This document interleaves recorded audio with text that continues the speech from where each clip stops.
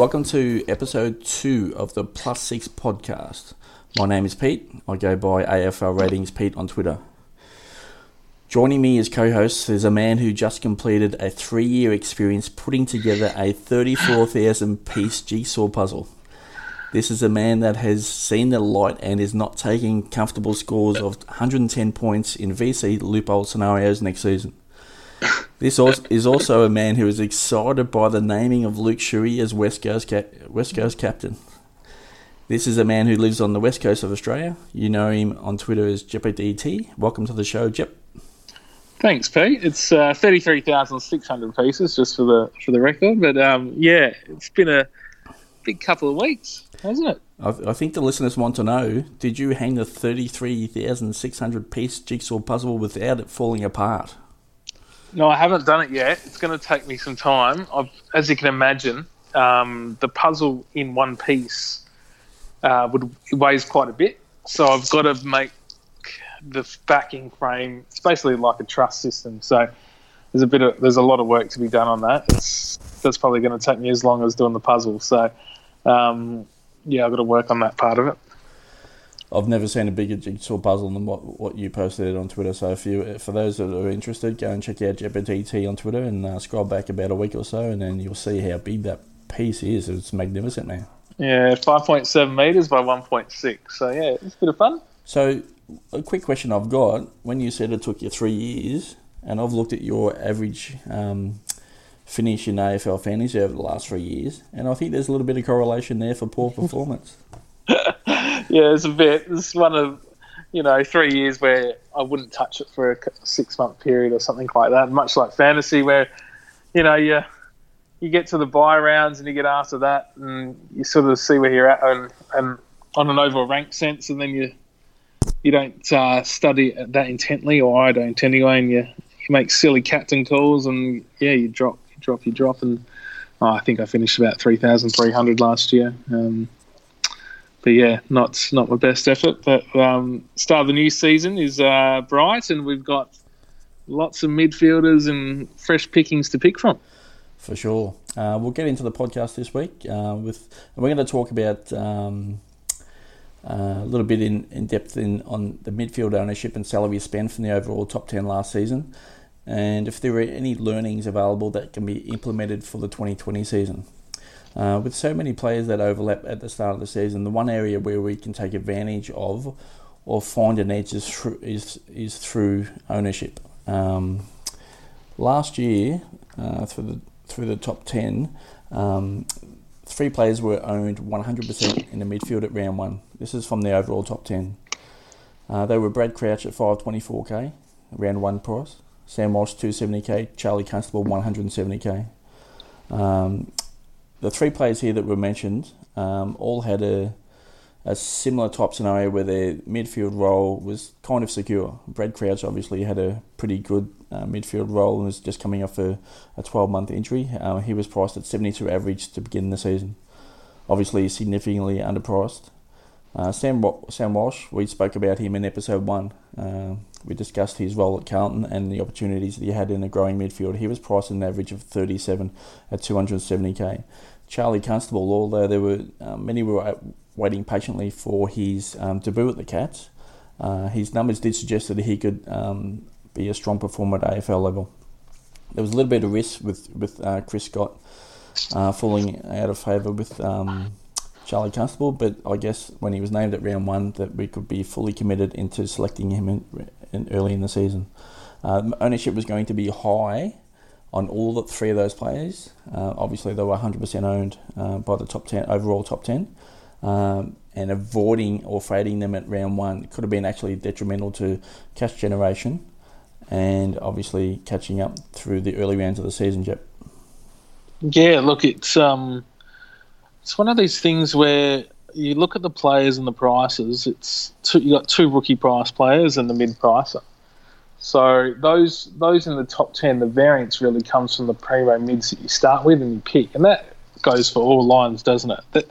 It's signified there by the consistency being 2 rooks and 1 mid price. So again, we got to nail our primos as much as the rooks are important in our structure with mid prices along the way. If we don't nail our primos, and the year I did well when I finished 11th, I nailed my midfield primos to a T. I'd actually had Luke Park and Dan Hanbury in that team from round one, and they went on a merry dance that year. It really, having two primos in the one team wasn't common practice, obviously, but it just worked out for the best. So nailing the primos is what I take out of that, Pete. Cool. The average spend in the midfield by the overall top 10 was $4.65 million. And this equated to 36.4% of the $12.8 million salary cap to start the season. Looking back at my team, my midfield spend was $4.4 million to start. That was 34.5, so it's a little bit unders, but I was quite comfortable running with 4 mid to high price premiums plus Brad Crouch and the rest rookies. Only 2 players above 700k were owned in at least 50% of the top 10 teams at round 1 last season. They were Stephen Coniglio at 801k, he was priced at 110 average, and Angus Brayshaw 763k, he was priced at 105 average. Looking back at Angus Brayshaw, Jep, there was one scenario where he was highly owned by the top 10, but he could have been one to get off early in the season based on his pretty much high ownership throughout the AFL fantasy community. Yeah, I started with him last year. He was my round one captain too. So it's acknowledging that early obviously has its benefits, and it sort of gives you hope that if you don't necessarily nail all 22 plays, you're still in with a chance to perform well. For sure. We had Stephen Coniglio get injured early-ish in the year from memory, and then Brayshaw's fall from grace was pretty obvious by round 3. So I think by the end of 2 rounds, I call them fix-up trades, at about round 3, round 2, Brayshaw was one of the top because of the potential losses that were forthcoming given his high price. As mentioned, Brad Crouch was selected in 100% of teams by the overall top 10.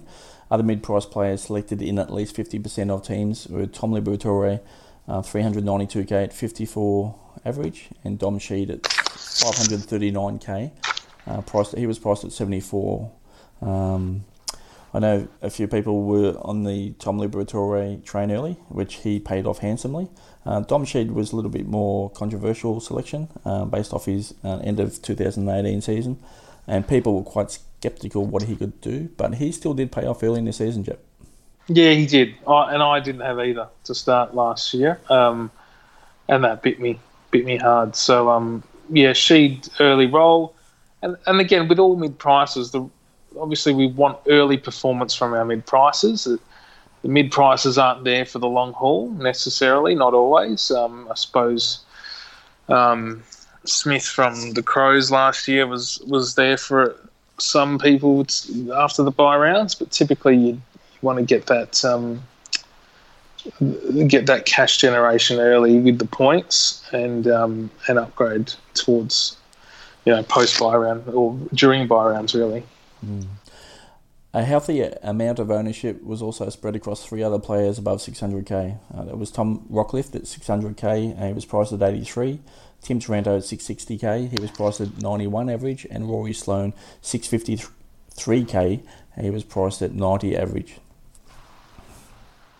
Yeah, so Sloane surprises me.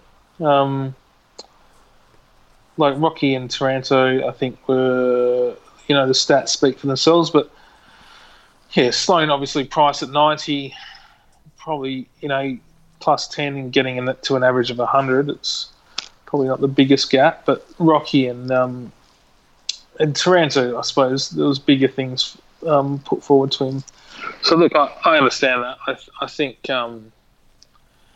it's on the individual too, with each team's role, and yeah, I wouldn't necessarily go Sloane. I think Sloane can be great some weeks, but I think he's one of the most inconsistent fantasy players going around. Of those last three players mentioned, I did start Tim Taranto and Rory Sloane. I did fade Tom Rockcliffe, and he was pretty decent early part of the season, but I didn't want to get on the Rocky train last season. But Taranto and Sloane were in my team at round one last year, based on value for me. That was one of the key parameters of selecting my midfield. Yeah, look, and that's fair enough. Like it's I think what I've learnt last year and the way I started my team was I needed more balance across all lines, and this is definitely giving me an insight into that. Cool. Only 4 players, midfield players, were priced above 800k at round 1 in 2019. As far as top 10 ownership went, as Tom Mitchell was obviously 0% owned, he was out for the season with a leg injury. Jack Macrae was 890k. He was 0% owned by the overall top 10, completely overlooked. Andrew Gaff was also above 800k. He was at 803k at 0% owned. He was suspended until round 3. Obviously, no one was going to own him for the first 2 rounds with no scores coming in. Most of the ownership, due to Tom Mitchell being injured, shifted onto Stephen Cornelia. He was at 801k, and he was 60% owned by the overall top 10. And he scored 163 odd in round 1 from memory. Yeah, he was quite well. That's right. We discussed that in episode 1 of the podcast, and he straight off the bat for 161 points, I believe. There's nailing your primos. Straight off the bat, and obviously when people are throwing Rockcliffe on there, and he was pretty awesome in the early rounds as well. Yeah. And then Taranto and Sloane in there. So that mix last year was pretty popular and was pretty decent early on. Yeah, no, absolutely. There were 29 midfielders priced between 700 and 799k. Only 4 of those were owned by the overall top 10. That was Patrick Cripps at 40% owned, and Adam Treloar at 20% owned, Angus Brayshaw at 50% owned, and Matt Crouch at 10% owned. It was just one coach of the top 10. Yeah, right. Okay. So, again, I think I started with Crouch, I'm pretty sure. But those percentages for Brayshaw and Cripps are quite high. Yeah, especially looking back in hindsight at Angus Brayshaw. And obviously, if you could have got off him, it would have been quite beneficial to spend that money elsewhere. Yeah, nailing the primos again, both ways. There were 40 midfielders priced between 600 and 699k last year. Only 5 of those were owned by the top 10. It was Jack Steele at 10%, so it's one of the top 10. Dustin Martin 30%. Tim Taranto 60%, we mentioned earlier. And here we go again. There's Rory Sloane 50%, Tom Rockcliffe 70%. So it's the lower price players that were highly owned in that top 10. Yeah, and that again makes sense, doesn't it? That's pretty self-explanatory. Yep. And once we get down to the lower price players, obviously the ownership is pretty congested. Dom Sheed was at 50%. These are the players mid prices between 300 and 599k. Dom Sheed was at 50%.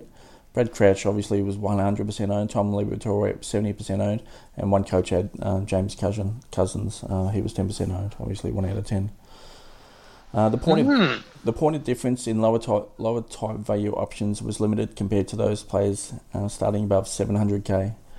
Due to the long-term injury, obviously we mentioned earlier, Tom Mitchell ownership at the high end was moved on to Stephen Cornelia, and Jack Macrae was completely overlooked. Ownership for players below 300k was high. Identifying low-price players has become so refined, I believe, that avoiding such options due to high ownership could be detrimental in the earlier weeks in the season when cash generation is so important. Yeah. Look, sorry, I'll just cut you off there. I couldn't agree more with that. It was rookies in the mids, and I think again going into this year, I think we're going to be looking at the draft and where it all sort of landed in the end. We're going to have quite a handful of young mid rooks in our starting 22. I guess what I look at there is looking at those numbers and how the top 10 sort of eventuated is that, you got a little bit of chalk early in the season with rookies. And once the season starts, that's the opportunity to gain an advantage through ownership. Yeah, absolutely. But it's identifying early and after pre-season, obviously, what the average and what the scores should be. So it really goes on a return for dollars as well. Mm-hmm. You know, if what rooks are going to be consistently named in each team, and what output is it going to be likely, price per dollar, and all the rest of it. And that's the study, isn't it? It's I think, but at 270k, you mentioned earlier that's a price average of 37. And Sam Walsh ended up near 90. So, like, that's an extreme case. But a slow burn with maybe someone like a Rowell or a Serong from Fremantle now, it's probably going to be worth it because of what we're paying and the prices we're paying for other primos this year. And look, it's going to be a good balance. It's going to be a hard balance, and that's what I struggled with the most last year, is trying to get the balance and try not to be so traditional. I think this year I've got to be less stubborn, and last year I was trying to avoid the mid prices like the plague, and this year I've got to have a more balanced look at it and I'm going to really analyse that price to average scheme. I guess listening to the official podcast by Warnie, Roy and Cal last night, they've identified a few numbers early in the season for the 2020 season, and the prices for the rookies will stay the same at the number one draft pick will stay the same, and the 170k bottom price players will also still the same. There's a 200k increase in salary cap up to 13 million. So I suspect that looking at the 170k bottom price players, they are now that 170k is equivalent to 22.9 points, whereas last year I was only a little bit above that, was 23.4 points. But 170k players are now priced at 22.9 points to begin the season. I suspect that actually might distribute ownership, as long as we've got plenty of rookies early in the season, across a fair amount of teams. Jep, what are your thoughts there? Yeah, I hope so. I don't want the vanilla teams.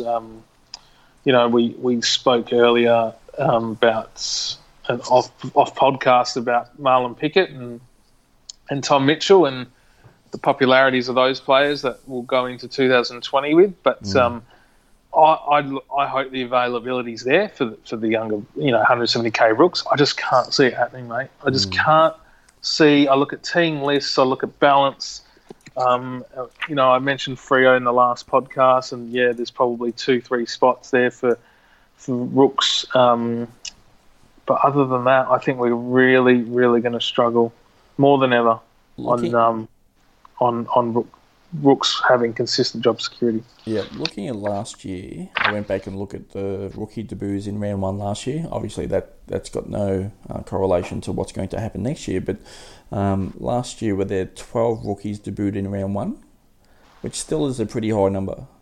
Yeah, but again, we were... go on. We were a little bit blessed, but between... Port Adelaide, we got a bit thankful. Yes, did get blessed there. They debuted 4 in round one, and Geelong actually debuted 4 in round one. So they made up the majority. Actually, it was 22 going back on my number there. So it was 22. It was quite a high number. Yeah, right. Okay. Between rounds 2 and 7, there were at least 2 rookies debut in each week thereafter. So if we can get those sort of numbers into the 2020 season, I suspect with those rookies just a little bit cheaper, well, not cheaper, but cheaper by average, that we might have some sort of ownership distribution. Yeah, he's hoping. He's hoping, mate. For sure. Obviously, our goal throughout the podcast, the Plus 6 podcast in the pre-season, is to make sure that we all get on the correct rookies at round 1 for sure. Oh, yeah. And the advice is going to come from me in that sense. So I'm studying my rookies as hard as I used to a few years ago. So, yeah, looking really hard at it after the draft. once again, that correlates into that jigsaw puzzle finishing. That's Oh, all, yeah. That's all I'm missing. Let's take a little bit look back at the overall winner, Craig's midfield team from last year. Obviously, we discussed it on episode 1 a couple of weeks ago, and we sort of stopped for a little bit of a discussion. At round 8, he had completed his midfield. So I just did a little bit more digging on what his midfield looked like and where he took advantage of certain ownership levels that sort of differentiated his team from the majority. He started with Stephen Canelio, Rory Sloane, Tom Rockcliffe, and Brad Crouch at round 1. By round 8, he still owned all 4. Zach Merrett was traded in. He did suffer a price drop early at round 1. He scored 50 points, and he did drop a significant amount of salary. So obviously that was one player that most people took advantage of trading in if they didn't already select him prior to round 1. So that was Zach Merrett there. Patrick Dangerfield was moved into the midfield, so that was the 6th player. He did move him into the midfield from the forward line. Dane Zorko was one there that was completely overlooked by the majority, that he was traded in as a point of difference. And Andrew Gaff was targeted by Craig. Obviously, the first 2 rounds he was suspended. And he ended up being the highest ranked player to score 100 points or more in the 2019 home and away season. So he was the highest percentage of games played to score 100 points or more. So there was one player there, certainly in Gaff, that he identified that was scoring well and would have low ownership. Dane Zorko, Andrew Gaff were all traded in by round 8, as I mentioned. The top 100 at this stage had Zorko at 1% owned, Andrew Gaff at 31% owned, and Merrett, obviously, who suffered the price drop, he was at 59% owned, so obviously his ownership started to skyrocket based on his drop in salary. As I mentioned last week in the episode 1, Sam Walsh was traded out at round 8, and at that stage in the top 100, he was 85% owned in that scenario. Those ownership numbers are by Rick on Top. Eric, I'll post out... He's linked to his Twitter account. He does do some good numbers throughout the AFL fantasy season, so I'll send that link out on Twitter tomorrow. But there's some interesting numbers and choosing your players based on ownership once the season starts. Zorko at 1%, Gaff at 31%. There were 2 players there that were scoring well, and they were unique to the top 100 jet. So he's got 8 primos in his midfield, including Dangerfield as a forward, at round 8. Yes. So and then he's got Stack and Bailey Scott as his backup. Correct. That is pretty good going. So not only has he nailed his uniques or primos, being Zorko and Gaff, I'll leave Merrett out of it because I think that ownership percentage is inflated from the non-diehards, if we call it that. Yep. He would have been a pretty common pick and just wouldn't have been updated from a lot of coaches. But yeah, that's 8 primos by round 8. Yep. It's got a bit of a ring to it, doesn't it? Yeah, so the key for me is the Zorko at 1% and Gaff at 31% versus the top 100 at that stage. Yeah, he's absolutely nailed it early, and that's good, giving him the jump. Yeah, so those numbers that Eric does send out throughout the year are quite crucial. And if you're starting to rank highly in the early parts of the season and your target is for overall rank, this is one Twitter account that you cannot miss. Yeah, good mate Eric. I like him. He's a good lad. Post out some good numbers. I actually was scrolling through those yesterday when we're doing research for this podcast, and there was some numbers that were just screaming off some of those pages that we could have certainly taken advantage of. Yeah. And those numbers will be there again next year, and we just need to identify them for our listeners, Jep. Yeah, and we will. Absolutely. For sure. So I'm looking at Zorko now, and I'm trying to ascertain from round 8, just as a quick point, and bear with me, computer's not the biggest thing in the world. No, that is not the right way. There we go. So, from round 8 onwards, so starts the year with the 94, 71, 106, 92, 88, 75, and then round 7, he gets a 136, which is the attention-seeking game against the Swans. Then from round 8, so I'm banking. He's had Zorko for that 136. I'm guessing he may not have. So he's potentially traded in Zorko on the back of 75 against Gold Coast. And then these are these next few scores: 136, 134, 118, 99. Then a couple of drops in 80 and 80. Then he's gone 120, 143, 121, 102, 103, 118. So just as a loose example of performance at that time around round 8, the 130 milestone as a fantasy player, it's pretty epic. So low ownership and scoring 136s, that's going to shoot you up the rankings pretty quickly. For sure, 1%. Looking back at Craig's team there, he traded him in after round 7, so he did see the 136 score. Okay. So Zorko did average 88 points for the first 6 rounds. Yeah. Okay. And then he popped up for 136, and then Craig's traded him in at round 8, and he was 1% owned. So for the next, let me just drag that across, for the next 11 rounds, Zorko has averaged 110 points. And he's scored just after the bye there, that popped up to 117 points he was averaging. So he's grabbed him at the perfect time. He's waited for the price drop for Zorko, obviously averaging 88 points in the first 6 rounds. Seen the 136, okay, he's right to go, and then targeted him into the team. And at 1% owned, there was your point of difference. And once that season starts, there are advantages out there. Most people talk about vanilla teams. Everyone's got the same, but Craig didn't have a vanilla team. He had Dane Zorko at 1%. That's right, and that's identifying these primos.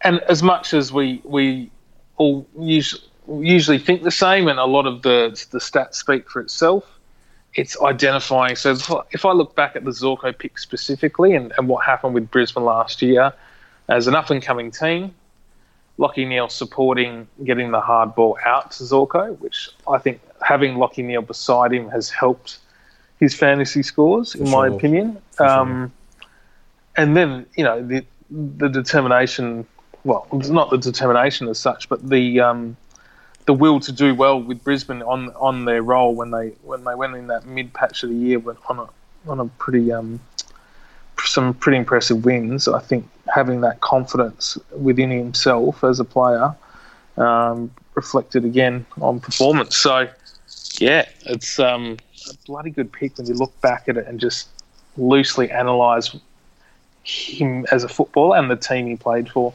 And Lachie Neale was getting most of that attention early. It's something that he had to deal with, and obviously Dane Zorko is in there, is taking advantage. And that's one thing that we wanted to highlight to the listeners there. It's not particularly attacking the number 1 midfielder in the team. It is actually going to the number 2 and number 3 midfielders that don't get the attention, like a Josh Dunkley. He's number 3 in the Western Bulldogs midfield. Bontempelli gets the attention, Jack McRae gets the big numbers, and Josh Dunkley just settles in there and just racks up some high numbers without any attention at all. And Zorko would be one of those players that comes in at number 2 who can put up big numbers as well. And that's where you've seen Jared Lyons last year. He was putting up decent numbers week on week as well. That's right. And again, I look at his top 8 midfield, or his 8 primos in round 8. Coniglio, you could argue, is the number 1 midfielder at GWS. You'd probably go Kelly or Whitfield as a tag. Zach Merritt's probably a tagging target, so that's probably against the rule of thumb or what we're discussing. And Rawley Sloane does get tagged as well from time to time. Rockcliffe rarely tagged at Port Adelaide. He's not the greatest kick in the world.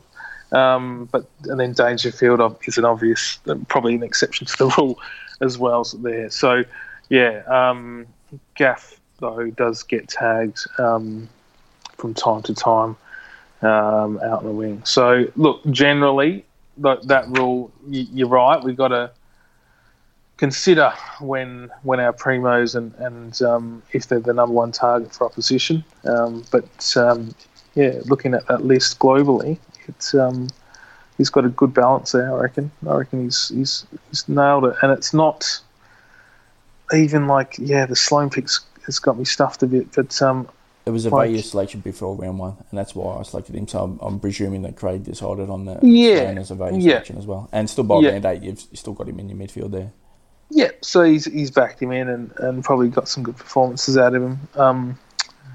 But there's no other, and I can take Dangerfield out because he's a forward. But there's no real there's no common picks amongst it. Like Kiniele is probably a common pick, Rockcliffe to a point, and Dangerfield obviously, but everyone else is pretty mellow by that. So yeah, he's done this research, I reckon, and he's nailed it. When you're looking back at the Rory Sloane selection, looking back on his average for the first 10 rounds, he did average 112. So he's popped an extra 20 points above his starting price. So that's one, going back to your point of nailing your premiums or mid-price premiums, that was one that was certainly nailed as well, averaging well above his starting price. Yeah, and look, I've been scarred by Rory in past years with consistency, and I'm pretty big on consistency as well as good scores. But yeah, that aside, and we've all, we look at Travis Boak and how he started last year, and the ownership around Travis Boak wouldn't have been too high to start, in the first 3 rounds. I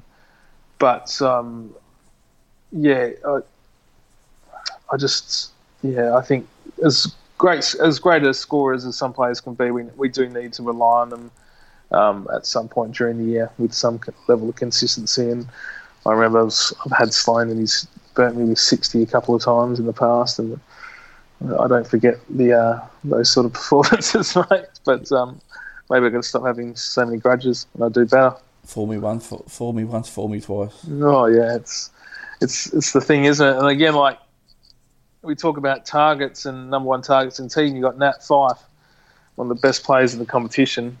It's going to obviously the number one target for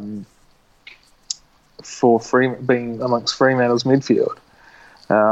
Do we bank in on more midfield time, quote unquote, for Michael Walters, or do we back Fyfe in because he's so good and he can take the tag, and because he's got that much responsibility in that midfield now, more than 2019? Does that equate to higher scores? So there's some educated guesses. Well, not educated guesses. There's some educated risks, I think, is the term I should use. I look at Craig's 8 primos again, and I reckon I might have 3 of the 8, if that. I would have had 3 of the 8 at the time in the year. So that just shows the point of difference that he's got. I know you and I discussed the Rockcliffe of at that stage around about round 8 where he was scoring well, and then you and I were discussing in our Twitter DMs that it's the time not to select him. It's the time to absolutely fade him because the whole world's going to jump on these high scores. Yeah. And I think at that particular time that we did fade him, and then he did start to drop off, unfortunately. Yeah, but it could have burnt against us. So, again, like I started the year without Lockie Whitfield. And look how that turned out. So it's you can bank on one thing happening and it doesn't always work out. So,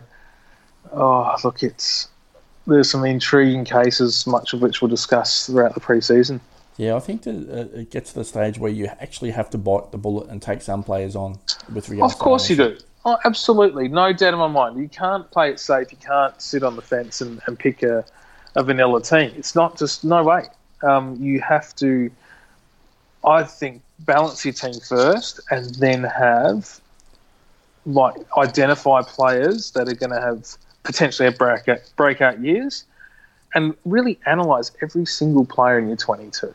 And I'm notorious for this. Last minute shuffle in the last week, teams get named on Wednesday night. You got the Thursday lockout. You're like, oh shit, which rooks are in? Do I change my structure? And 2 months worth of fantasy, 3 months worth of fantasy research goes out the window in a matter of days, just because 3 rookies. Dare I say it, Relton Roberts is named in Richmond's round 1 team. So you really got to back yourself, back your structure, back a balanced lineup, and analyse every single player on your list. Absolutely. I think once we get towards round 1, we'll be obviously covering those in podcasts, and hopefully there's what we've put the research in and delivered out to the listeners that we're pretty much close on to those rookies playing round one. But obviously it comes down to potentially injuries for others, or actually a healthy list for others, and the rookies do miss out. Yep, and look, that's the way it's going to have to be with rooks. You want to try limit that. A rookie is a risky pick, just from a job security point of view. So you as best as we'll identify them out through the pre-season. A million things can happen during the season, and rookies are expendable. No politics too much with the first and second year players. So, looking at it early and looking how the draft fell, sort of fell with Freo being most notable, playing rooks, as well as Gold Coast, and even like one I'm looking extra hard at, and I know we're doing a separate podcast on the rooks. I just want to touch quickly on someone like Dylan Stevens for Sydney, who I think is going to get great opportunity. So, it's not locked into one overall fantasy structure. You know, my notes now, and I'm happy to share this with everyone because I know I'll bloody change, but I've got some notes on structure within my 22, starting 22. My backline's 3 primos, 3 rooks. And at the moment there, I've got Hayden Young flagged from Freo as one of the 3. Mm-hmm. I've got the centre line as 4 primos, 1 mid-price and 3 rooks. These are just loose notes. Ruck, I do have note here 2 primos, but, you know, that can change depending on who puts their hand up throughout pre-season. And then forward line, 3 primos, 3 rooks again. So sticking with what burnt me last year, having a really imbalanced team and going for a more balanced approach. But at the same time, though, within the balance of my lineup, I'm going to have uniques and educated and analysed players across all 22, including the rooks. So, you know, I'll mention Devon Smith from Essendon again. Injury ravaged year last year. He'll come at a bit of a discount and probably not as popular. I think Doherty will be pretty bloody popular for obvious reasons if he can stay healthy. And then we've got Tom Mitchell as well. So yeah, a lot to get excited about. I think we're going to have to wait to the end of January to see Fantasy Open and the real fun starts. But and it's good that the traders and the lads are giving away some hints to the diehards like ourselves. I guess it will be interesting to see where your team versus my team lines up at round 1. At this stage, I've got an open mind to structure and to all players. So we won't swap any notes on who we're picking because we're obviously quite competitive between each other. So yeah, we are. Our rookies, I suggest that we're going to be pretty similar based on the research that we do. But I suspect we could be quite different again at round 1 in the 2020 AFL fantasy season. So it's going to be quite good once that Friday night lock comes at round 1. That we send each other our team, and then we just start. Let's do a podcast at the end of round 1, hey, and we can compare our teams and have a laugh. I suspect we're still going to be quite different. So for the listeners out there that think that we're just going to nail a team straight up based on our research, I mean, but there's different different approaches. My method's different to Jeppa, and obviously to thousands of others out there, and to the already good base of listeners to the podcast. So once again, we'll go through our process. Mine will be different to Jep, and then listeners can take out of each of Jep and I what you think that is applicable to your team, and potentially you could have a high ranked team by the end of the 2020 season. I reckon they will, guys. I reckon they will, Pete. It's the one thing I love about you, and we talk about fantasy a lot during the season, is your analysis and your stats and how you look at it globally. You think outside the box, where I'm probably more of a traditionalist, admittedly, and I think the listeners will get 2 perspectives with that. So that's an advantage. Yeah, I think so as well. So yeah, putting out So different thoughts. I think about fantasy and footy quite a lot differently to most other people, and obviously I do well out of that thought base. So hopefully we can provide some good answers throughout the preseason and throughout the season. So just on that, we'll wrap up the discussion on ownership and salary spend. Just a quick note that we did send out a little bit of merch on Twitter today. It was a trucker cap with a +6 podcast logo on there. We're going to give a few away throughout the preseason. How you can potentially get a hold of one is each time we send out a link to a podcast throughout the preseason, all you have to do is give it a retweet. So one retweet equals one entry. So throughout the preseason, if you see a podcast link out sent on the Twitter feed of +6 podcast, give it a retweet, and then towards the end of the preseason we'll give away quite a few trucker caps for your wearing, I guess. Jepper and I have nearly completed our draft research. We'll likely split those up into 3 podcasts very soon. I suggest within the next couple of weeks we'll release those, so there's something over the Christmas period that you can listen to. I go through quite a lot of footage, and Jepper also goes through quite a bit of footage and research into scores. So hopefully we can start to nail these rookies in advance of everyone else sort of opening up their fantasy team. On that note, we'll wrap up episode 2 of the +6 podcast. Thanks for tuning in, and have a nice day. Thanks, everyone.